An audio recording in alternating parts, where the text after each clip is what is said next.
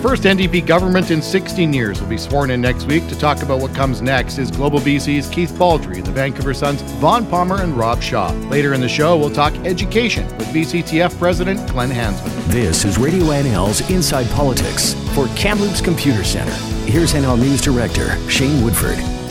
Good morning and thank you for listening. Before we get going, I want to send a thank you out to Terry Lake for filling in for me over the last few weeks. I didn't realize when I booked those holidays months ago it would span one of the most interesting times in the history of BC politics. So I appreciate Terry stepping in to keep the show going. Glad to be joined by Keith Baldry, Vaughn Palmer, and Rob Shaw. Gentlemen, welcome. Good morning. Good to hear your voices. Guys, I missed a lot over the last 3 weeks, but we're going to get a new NDP government tomorrow, bringing to a close the first chapter since we all went to the polls back on May the 9th. The NDP, of course, have a laundry list of to-do items. So the big question is once they get going, what do they do first? Keith? Well, I think, laundry list is right, but I think they're bound to disappoint a number of all various constituencies that have supported them over the years, who are expecting the world to change, and that's not going to happen anytime soon. Rob had a good piece last week about just how much they can do without the legislature actually sitting through cabinet order, through regulations, and they're going to accomplish a lot like that. But in terms of a legislative package, you're not going to see a big agenda from these guys because they don't really have the numbers to make it work in the legislature. They're going to pass some bills, but every bill to pass is going to be a little arduous than normally would be the case. So I think the NDP is going to be giddy at the first bit as the House resumes sitting in September, but as time goes on, there's bound to be disappointments for their various special interest groups, constituencies, and of course the Green Party, who are propping them up with support. It's going to be fascinating to see if they're going to be satisfied as time goes on, whether or not the NDP is delivering as much as they had promised. Vaughn, John Horgan telling us here at NL that first off, he's going to head out Ottawa, Washington to talk opioid overdose crisis, softwood lumber, and money, as I understand it, for highway improvements, among other things, with the Prime Minister and, of course, with U.S. authorities. Yes, and there's going to be an empty chair at the Premier's Conference in Edmonton next week. We haven't had an empty chair. I don't think W.A.C. Bennett used to boycott Premier's Conferences and First Minister's Conferences generations ago, but usually the Premier of BC goes because they want to make contact with all the other premiers and build up alliances. Horgan won't be there. He's, I guess, right in the middle of it. He's swearing in his cabinet, and then he's off, as you say, to Ottawa and Washington. I see some indications, Shane, in the business pages today that there may be a deal in the works on softwood, which would be a big relief to this country if we could get it out of the way before we have to deal with NAFTA. But you never know when you're dealing with Donald Trump, as everybody in the world knows. So I don't know. I wish Horgan well on that one. It would be good for British Columbia to get some sort of settlement, but I don't know how close it is. Yeah, that's for sure. Rob, I know that the agreement between the NDP and the Greens stipulated the legislature be recalled as soon as possible, I believe within a month, but it doesn't sound like we're going to see a sitting until the fall. What does that mean for getting things done? Well, it sounds like Andrew Weaver and the Greens are fully on board with that idea, the pushing off the legislature's return until after Labor Day. So I think what we might see for the next month and a half is going to be swearing in, as Keith put it, kind of this giddy period for the New Democrats. Horgan's going to go off on this kind of goodwill tour. He not only goes to Ottawa to talk about some things, but he'll end up in speaking to the business community in Toronto, trying to reassure them that things are okay in British Columbia, or that all the money and the economic prosperity over there isn't going to disappear overnight. Head off to D.C., come back. I'm thinking that trip's going to be in late July, and then August I think will be a bit of a down period for some of the MLAs and for Horgan himself.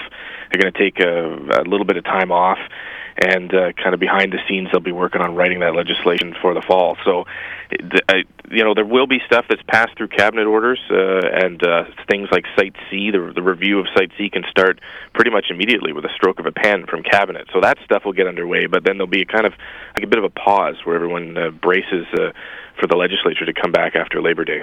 Keith, you mentioned that there's going to be some disappointment. What do you think is going to be pushed off or possibly never materialize? Well, it's still unclear whether this bill for reforming campaign political donations is actually going to pass this fall. I mean, it's going to be introduced, but there seems to be mixed messaging whether or not a lot of it's just going to go out for consultation and come back in the spring. So that's going to leave some people flat, I think, if it's not passed immediately rather than later. The other thing, Rob mentioned Site C. I mean, it is by no means a sure thing that the Site C dam will be stopped or halted or suspended just because it goes to the Utilities Commission. And it's by no means certain that the Kinder Morgan pipeline is going to be delayed by the BC government or not. So those are two major items on the Green Party's agenda, and it is far from clear whether they're going to be satisfied at all when it comes to stopping both of these projects. In fact, I think the odds favor both of those projects going ahead, with sort of the look the other way view from the NDP government. I think that's a bit of a time bomb for this Green Party NDP alliance. The other one is, and I found it very interesting when Christy Clark talked to Jim Harrison at your station, where she's voicing hesitation or alarm about proposed electoral reform. That is an issue that is going to explode, I think, amongst these three parties, because the Green Party's gone all in on pushing for electoral reform. The NDP is sort of there as a partner, but they're split on that issue, and now the Liberals seem to be wanting to oppose it because they think it's going to cut back on representation from all the regions outside Metro Vancouver. So those are three big issues that I think are going to go sideways, potentially, for various parties. Vaughn, I know that you wrote an interesting column about Site C the other day. Do you think that that will, in fact, go ahead or no? It's very easy for people who don't have a stake, first of all, in a job in that project, to say get rid of it. It's easy to write off the amount of money that's already been spent and the amount of work that's been done there. But I toured the site last fall. I've looked at the most recent statements from BC Hydro on how many people are working there. It's 2,500 people, I think, is the count in May. $2 billion already spent, more committed. I do have trouble believing, Shane, that if they sit down and look at it, they're going to be able to kill it. Now, they've got a 6-week review, which to me is frankly a half-assed exercise. The Utilities Commission reviewed the Site C project for the Bill Bennett government in the 1980s. It took them 2 years to do a proper review. So I think a 6-week review is a poor substitute for a proper review. So I look at it all and I go, it's very easy for a critic of the project to say, kill it, but does Premier John Horgan really want to put 2,500 people on the unemployment line as one of the first things he does in government? So I have my doubts. It's the one thing that happened this week, Shane, and we just discovered it yesterday. They're relocating the road there because the right of way of the highway is going to be flooded when they finish the dam, when the reservoir starts filling. And as you know, that road goes through somebody's home. It's the Ken and Arlene Boone. Their property's been expropriated. They're subject to eviction. The eviction notice was dated tomorrow, and Boone was rightly saying he wondered if BC Hydro was going to be knocking on the door on Sunday morning saying, get out. Well, they've been given another extension, no surprise. The extension goes to the 23rd of July, and by then we'll have a new premier, we'll have a new energy minister, we may have new leadership at BC Hydro. There's a rumor of a shakeup coming there. So I think you will see that there will a lot of what's been going on there in terms of new contracts, in terms of the evictions, be put on hold, but I don't think you can get in 6 weeks a really persuasive verdict that will lead you to kill Site C. You may kill it for political reasons, but I don't think it'll be the case that you'd want to see on it. Rob, Site C to you. Yeah, no, I can't add much more than Vaughn put it there. I was actually more interested in picking up on campaign finance reform. Yeah. I find it fascinating that the NDP want to send this out for public consultation after hitting it so hard that it needs to be done immediately. And the only reason, I think, two reasons that they might do that. One is if they want to just find a way to keep collecting corporate and union donations for the fall in case there's, this specter of some type of maybe snap election or something like that. However, Andrew Weaver suggested that maybe the legislation could be retroactive at some point to prevent that from happening. And the other reason they might want to delay it is because eventually we're going to get to conversation here about taxpayer dollars being used to finance political parties, which the Liberals used as the boogeyman argument against this in the election. And it's hard to kind of avoid that discussion. And so possibly the New Democrats want to inoculate themselves against that criticism by sending it out for consultation, using that as a shield when it comes back and says, look, we don't have a lot of other options here. We're going to have to throw in public money to finance these campaigns, and then bring in the bill that allows that to happen. So those are two, discussion points that are going to make that a messier proposition than we thought during the election. We thought it was a done deal.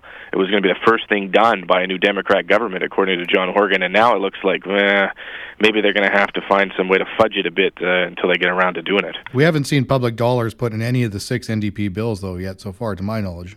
No, but that they've also left all of them open to, we'll have to strike some type of review panel to figure it out. Yeah. And what else do you do? I mean, you either allow the parties to raise such a minimal amount of money that the campaigns are significantly different, or you throw them a bone and give them some sort of tax dollars, even on like the federal government did on a kind of transition period for a number of years until they figure out how to finance campaigns on their own. So that'll really be kind of where the rubber meets the road on that.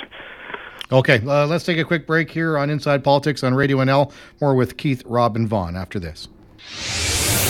Radio NL. RadioNL.com. Local. First. Accountable to you. This is Inside Politics with Shane Woodford for Kamloops Computer Center on Radio NL. Welcome back. We're talking to Keith Baldry, Vaughn Palmer, and Rob Shaw.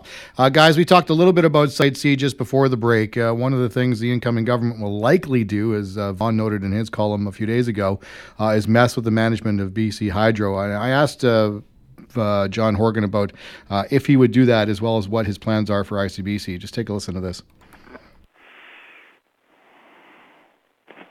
Those are two crowns, BC Hydro and ICBC, that are critically important to people, whether it's providing electricity or car insurance. This is something that's fundamental here in BC. Also has an impact on our budgeting processes in central government. We need to get some answers from ICBC and BC Hydro on how they got to the place they're in right now, and we fully intend to get those answers. Is Jessica McDonald safe in her job, John, or no? I think personnel issues are not my lane these days. I'm focusing on making sure that we're prepared to ask the right questions when the transition is complete, and we have a government that hits the ground running next Tuesday to provide services for people and to make sure we're getting value for money. That's what voters want, and that's what I intend to deliver. All right, playing a little coy there, but Vaughn, no doubt in your mind that there's going to be some changes there. Yeah, I mean, the obvious one is the chair of the board of BC Hydro is Brad Bennett, who worked on Christy Clark's election campaign. So if he doesn't resign himself on Monday, I would assume that John Horgan will replace him on Tuesday. If you want to shake up the executive suite, I mean the full-time managers and CEO and all that at Hydro, you normally do that by changing the board of directors, and they make those actual decisions. I think we did have an executive vice president of Hydro leave in the last couple of weeks without explanation, so there may be some currents flowing there at Hydro that people expect some changes. As I said, I wouldn't be surprised. Andrew Weaver hinted that we're headed for that as well. And that could affect, of course, the answers we get on Site C. I mean, if the NDP replaces the leadership at the top of BC Hydro, Hydro itself may give different answers about the need for Site C, and that could change what happens with the Utilities Commission as well. Rob, is there anything that BC Hydro would cough up as far as information, and John Horgan says he's going to ask, that would change the dynamic of Site C or no? Well, having dealt with Hydro over the years, Hydro doesn't cough up information, it drowns you in information. It would send, binders upon binders, and hidden in there is the one answer to the one question you asked. So, I don't know exactly what the New Democrats hope to find and how quickly they hope to find it, but Hydro is a problem file for them. ICBC, it kind of gets lost in the discussion here, but we were all doing stories on ICBC not that long ago on how big of a mess they are in terms of the rate hikes that they might have to bring in on drivers. Remember, there was a review launched into the core structuring of ICBC that didn't come back when we thought it was going to come back, and is still sitting there presumably just about done or waiting for the NDP to read it. And that was a fundamental review of how they do business. And so you could see more significant changes, I think, at ICBC on the way insurance is handled for vehicles and who's eligible and who's not than you could at Hydro. And, there's the other thing about luxury vehicles. Remember we were talking about that, the cost of repairing luxury vehicles and the extra insurance they might have to buy. And that has not been solved at all, despite Todd Stone talking about it as theoretical. We've never really understood how that was going to work either. So in my mind, there's a lot more hidden tripwires in ICBC than there are in Hydro right now for the government to deal with. Yeah. Keith? I think ICBC is a ticking time bomb. There's some profound structural problems there that go beyond politics. The unbelievable escalation in the cost of settling claims.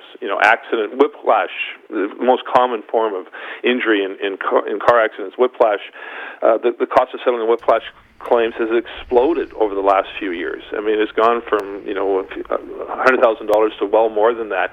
You've got the number of rear-end collisions because of distracted driving has exploded. So these costs have suddenly, in the last 3 or 4 years, have just gone through the roof for ICBC, and our insurance rates do not match what is required to pay for this type of thing. So this time bomb has been handed off from the Liberals onto the NDP, and the NDP tore itself inside out in the 1990s over the issue of no-fault insurance, and it may be inevitable. They may have to revisit some of these thorny issues of either no-fault insurance or a cap on claims, which they have in Alberta, which can be very politically explosive elsewhere. So that, for all the attention we pay to Site C, and good on us for doing that, because the jobs and the billions of dollars involved are so huge. But ICBC affects pretty well everybody in this province, all adults who drive, and that's 80% of adults. That is an issue that has now been handed off to the Democrats, and I don't see any easy answers for them at all. Yeah, and I think there's a couple of issues that kind of cross all party lines and can be dangerous for any governing body. Real estate prices is one, and we've certainly seen that, and I think ICBC insurance rates are definitely another. Regardless of who you vote for, when those rates go up, ICBC is a common punching bag. Yeah, I think Keith's right there, Shane. I think we're headed for some kind of a cap on claims. I would be surprised after the way it was so wrenching for the NDP in the 90s that they would go back to full-blown no fault, although there's lots of people at ICBC think it's a great idea. But I think a cap on claims is very, very likely among other changes coming. And I also think, understandably, a new government is going to try to stick the outgoing government, the departing one, with as much blame as they can for the financial mess at ICBC. I'll note, too, that Sage Aaron, who's going to be, I believe, the Director of Communications for the new NDP government, also comes from Move Up, which represents ICBC workers as well. Rob? Yeah, there's a number of staff changes, Sage Aaron being one of them, but that union has been, they haven't been as vocal as I thought they would be about what's going on at ICBC, because they're representing more of a kind of the front-end claims line workers. They changed the computer system for them that caused a few headaches in terms of getting insurance and private insurance brokers and that type of thing. But they haven't. The structural problems at ICBC go much deeper than the union. They're in the management. They're in the fundamental way ICBC is handling its money, and it's emptying out of its excess optional capital reserves, and it gets very complicated very quickly. But the end result is that there's not enough money to keep basically subsidizing the low rates that everyone's paying, and eventually, at some point, you bankrupt the corporation or you hike the rates drastically in order to pay, as Keith put it, what it actually costs to settle the claim. So maybe it gives Horgan a bit of an inside track, although I think that union was pretty friendly. I don't think he had any problems getting David Black, the president of it, on the phone when he needed him. No, probably not. The NDP is going to discover, I think, very quickly and over a sustained period of time that many of the things they campaigned against, they complained about in opposition, as was their job, they're not going to be able to fix as government in any quick time frame. And that runs the entire gamut, whether it's ICBC rates, BC Hydro rate increases, the fentanyl crisis. Just because John Horgan goes to meet Justin Trudeau and maybe pours millions of more dollars into the situation does not mean we're not going to have another 100 people die next month because of the fentanyl crisis. There are still going to be problems with children in care. That problem is not going away. Healthcare waiting lists are not going to disappear or go down in any significant way just because there's a change in government. So you can start piling up the issues right across the board that for 16 years the NDP has been complaining about, but that doesn't mean that they're going to be fixed in any quick time frame. It's just that's the job that comes with government. It's a hard job, and the NDP is about to find out just how difficult it is. Yep, and it's going to be an interesting ride. Let's take a quick break, gentlemen, and we'll see you on the other side of this after Bob Price brings us up to speed on the news. More on Inside Politics on NL. Radio NL. RadioNL.com. Local first. Keeping you informed from both sides. For Kamloops Computer Center, this is Radio NL's Inside Politics with Shane Woodford. Welcome back. Talking to Keith Baldry, Vaughn Palmer, and Rob Shaw. Guys, this has been a historic and an elongated aftermath of the May 9th election, and one of the things that's happened in the middle of all this, of course, is the wildfire situation.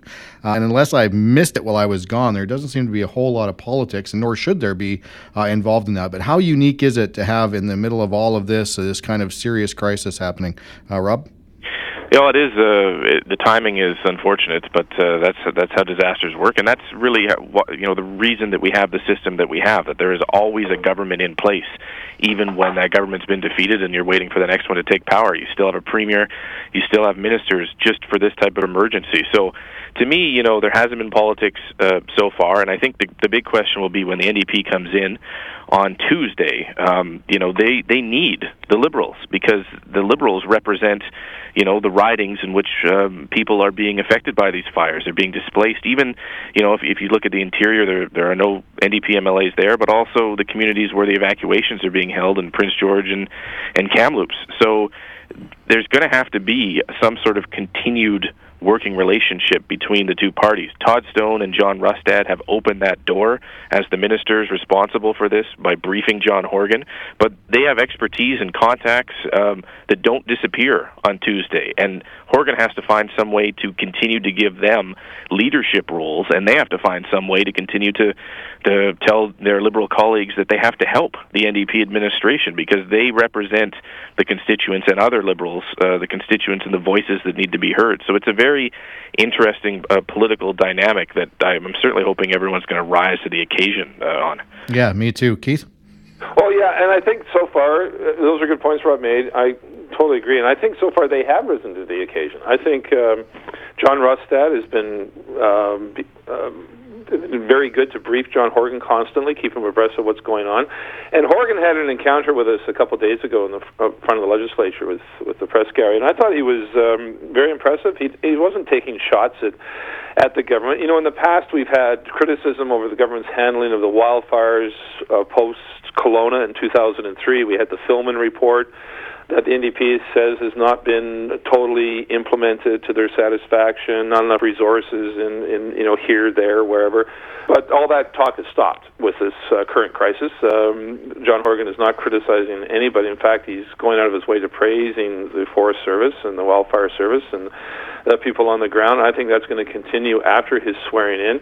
And Robert is a very interesting point that's going to apply to a number of issues. The NDP is really sort of not represented outside of Metro Vancouver and Vancouver Island. They have four ridings scattered around the province, but where these fires are taking place, they have no representation. They don't have a lot of support, and they've got to find a way to make sure whatever they do connects with the people who live in Kamloops, who live in Prince George and live in the Cariboo and the north and the such, because electorally they just are not there. And I found it, you talked about the strange situation we're in, Shane. Nothing was more strange than last Sunday in Kamloops, where you are, where we had both Christy Clark, the current premier, and John Horgan, the incoming premier, in town on the same day, talking about the same issue, about the wildfire situation, trying to bring hope to people affected by these fires. I've never seen a situation where two premiers, one incoming, one outgoing, attend the same emergency situation on the same day. It's just another sign of just what a weird time we're in right now. Yeah, no kidding.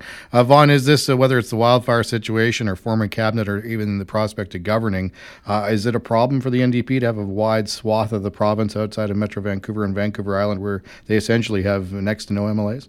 Yeah, no, it will be an ongoing issue. And you saw it, Keith referred to it a little earlier with the comments that the outgoing Premier made to Jim Harrison on NL this week, where she said, the New Democrats and the Greens are looking at giving us a system of proportional representation in the legislature and electoral reform. And she said that could have a major impact on the North and the Interior. One of the options they're looking at, Shane, would move us to the federal boundary map for seats in order to create an at-large pool for proportional representation. Well, that would eliminate about half of the seats in the North and the Interior. And you can, first of all, it would eliminate local representation for those communities, some of it anyway. But the other thing, you can imagine, the first thing that the Liberals are going to say about that is, well, of course they want to eliminate half the seats in the North and the Interior. They have trouble winning seats there. They don't have much representation there. So I think you're going to see this issue come back and again and again. It's a real issue because a lot of the resource development and wealth in the province is still generated in the North and the Interior, and the New Democrats, unlike past NDP governments, which had lots of representation in that part of the province, Kamloops was represented in the Dave Barrett government, they were represented in the Glenn Clark government, they were represented in the Mike Harcourt government, not going to be represented in the John Horgan government. Yeah, and I believe, the first time a BC government has been formed without one or both of the Kamloops ridings, one of the many strange twists and turns we've had in this whole thing. One of the other issues I wanted to bring up, and maybe I'll go to Rob on this, is Donna Sanford and this new portfolio to specifically oversee the relationship with the Green Party. Yeah, this is a new office that's going to be created in John Horgan's Premier's office, and the entire purpose is to basically stick-handle the political relationship between the Greens and the NDP so that the Greens continue to prop up the party. I think this kind of flew under the radar with the new chief of staff for John Horgan being announced, Jeff Meigs, and other things, but it has the potential to blow up on the New Democrats, I think, because this is taxpayer money that's basically being spent to create an office for political purposes to keep one political party in power. We don't know how much it's going to cost. We don't even know the salary of this new person. But, the NDP have often complained about patronage appointments for Liberals, the different ways that a person can be connected or married to a Liberal or, connected to the Liberals and how they get these jobs. Well, Miss Sanford is the sister of the deputy director of the NDP. She's married to, longtime former mayor and New Democrat Dean Fortin in Victoria. She is not, without her NDP connections. And she's going from this position as a senior policy analyst in the government bureaucracy to an executive director in this new office. So it's quite a big promotion. I'm sure it's going to have a different salary range. There are problems for the New Democrats in this, I think, and I understand why they did it. But it is going to be a punching bag for the Liberals that taxpayers are footing the bill to keep the Greens happy with a separate office, I think. Appropriate or no, Vaughn?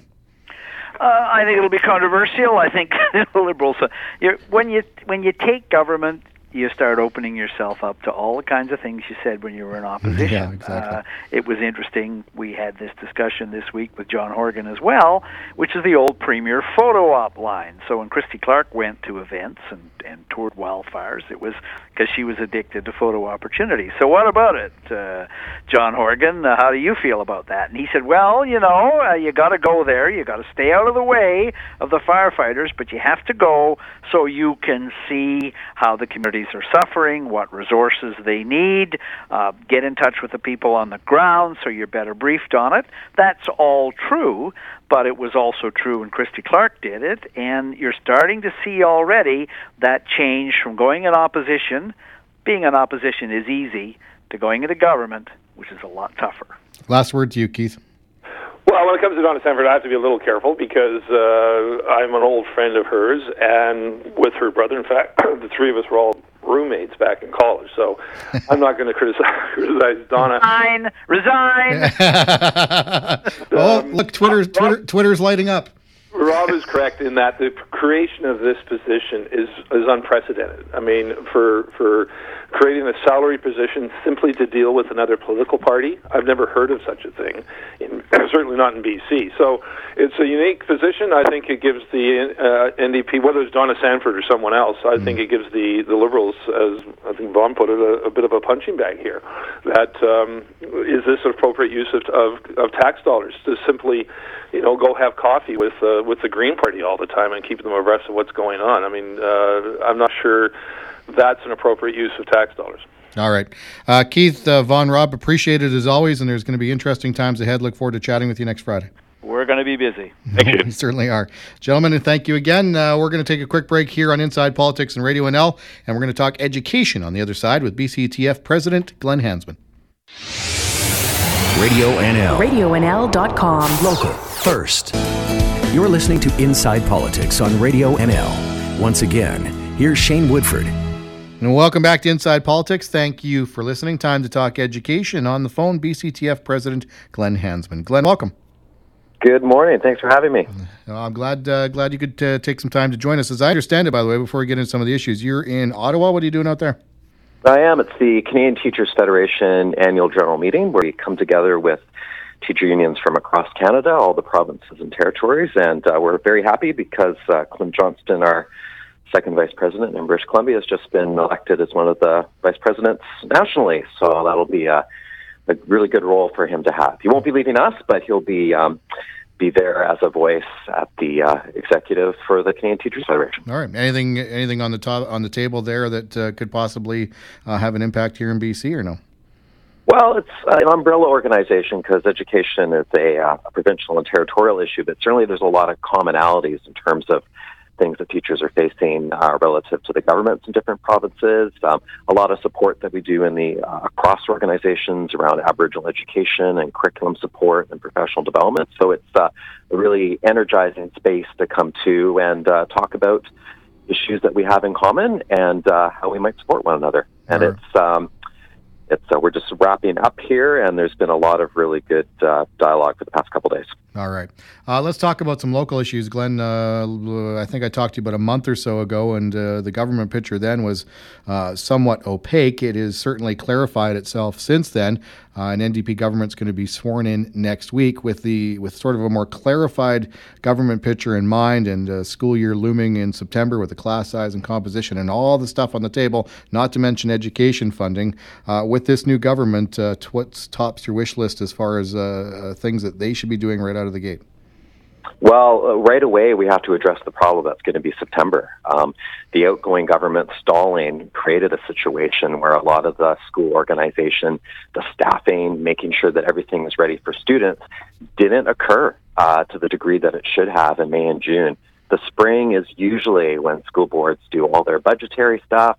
We organize classes for the following year. We make sure that we've hired enough teachers and support staff so that they're in place when children, youth, and adult learners show up in September. And a lot of that simply didn't happen, or at least not to the degree that it ought to have. And that's primarily driven around the uncertainty around how much funding boards would be getting relative to our court win.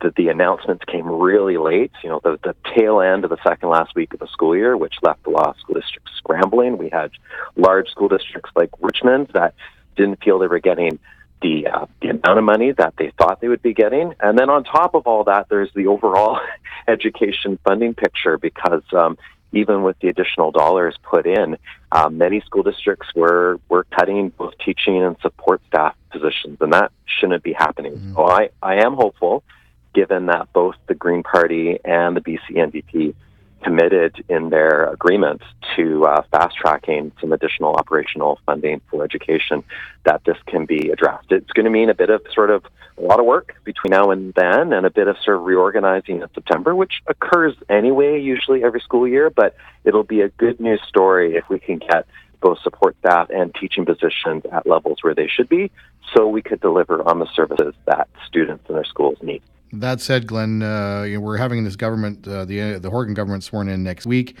John immediately hits the road to head to Ottawa and to Washington, D.C. We likely won't see a sitting of the legislature until probably September. Is that too late to kind of get the ball rolling in your mind, or no? Well, I think there's quite a few things that the province, the new government will be able to do over the summer in advance of the legislature sitting. So obviously there isn't going to be a new provincial budget that's dealt with between now and then, but it would be within the incoming government's power to do some reallocation within existing budgets or monies that are there. I mean, clearly they'll need time to look at the books, really see what sort of dollars have been left behind by the BC Liberals. But I also look forward to meeting with whoever the Minister of Education is over the summer months, so we could talk about the real pressing issues that need to be addressed right away.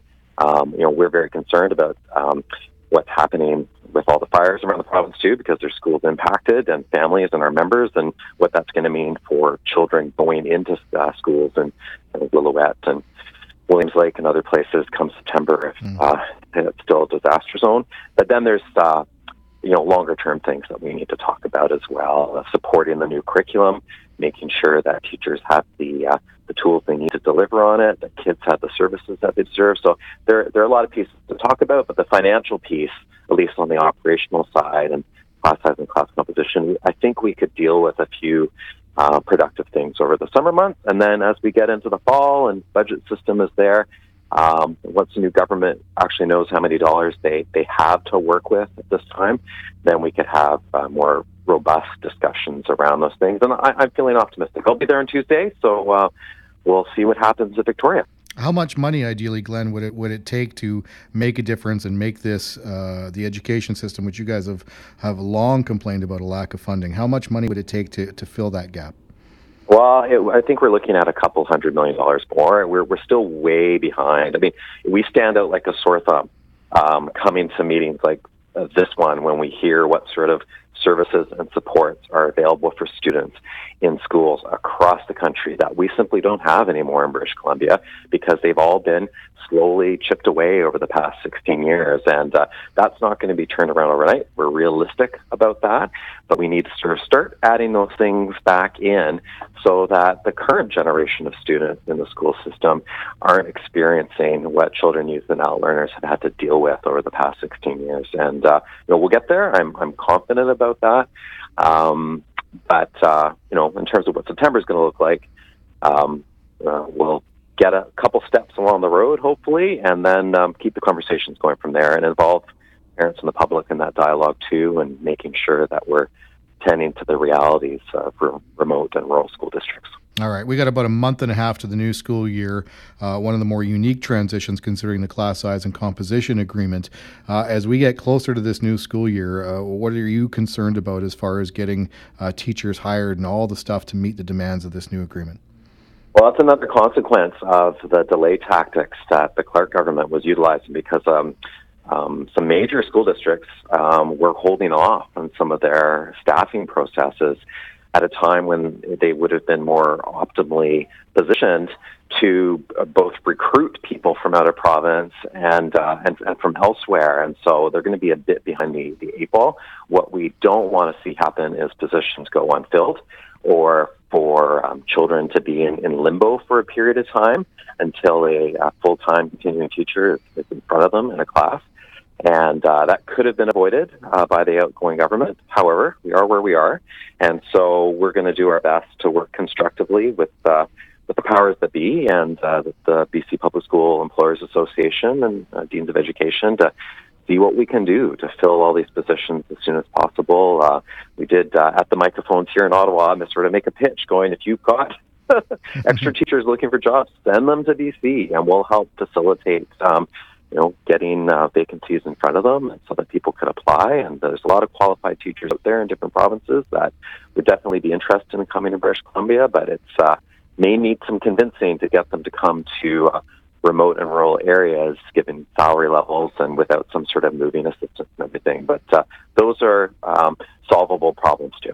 Well, when it comes to class size and composition agreement to the new school year, getting those new teachers in place to meet the demands that are now in place, are we in good shape? Are we lacking? Are we doing okay? Like on a scale, a month and a half out, where do we sit? We're probably at about 5 out of 10, 6 out of 10. It's not terrible in all places, but there are quite a few school districts that what they're saying is they don't feel they're getting the amount of money that they needed to from the province, either for the space requirements that they needed or to be able to hire the teachers that they feel they need to meet their contractual obligations. And also, we want to make sure that we reverse some of the cuts that occurred this past spring. So Kamloops, my understanding, axed about 18 support staff positions. That should not have happened. Those jobs are really important too, and the services that they provide to students and the collaboration with our members is crucial. But we've also seen the teaching positions, both classroom ones and in a supporting role around special education. And so it's the two things. The money needs to be there for the court win, and we need to increase the overall funding envelope. And then later on down the road, we'll talk about school construction and seismic and getting kids out of portables and actually into real schools, permanent facilities, maybe reversing some of those school closures that have occurred around the province. But the Kamloops-Thompson School District is a good bellwether one because it has both urban schools, but then it also encompasses schools in Blue River and Clearwater and other places too. And there's different realities in those school districts, in those schools, and it really mirrors what we deal with on a provincial scale. All right, Glenn, we're out of time, but thank you, sir. I appreciate you taking the time to join us. Yeah, thank you very much. BCTF President Glenn Hansman talking education, a month and a half out, and sounds like there's still a pretty long to-do list before schools resume their course. We'll have more on Inside Politics this time next week right here on Radio NL. Local, first, CHNL, AM 610 in Kamloops, RadioNL.com, the Valley's first choice for local news.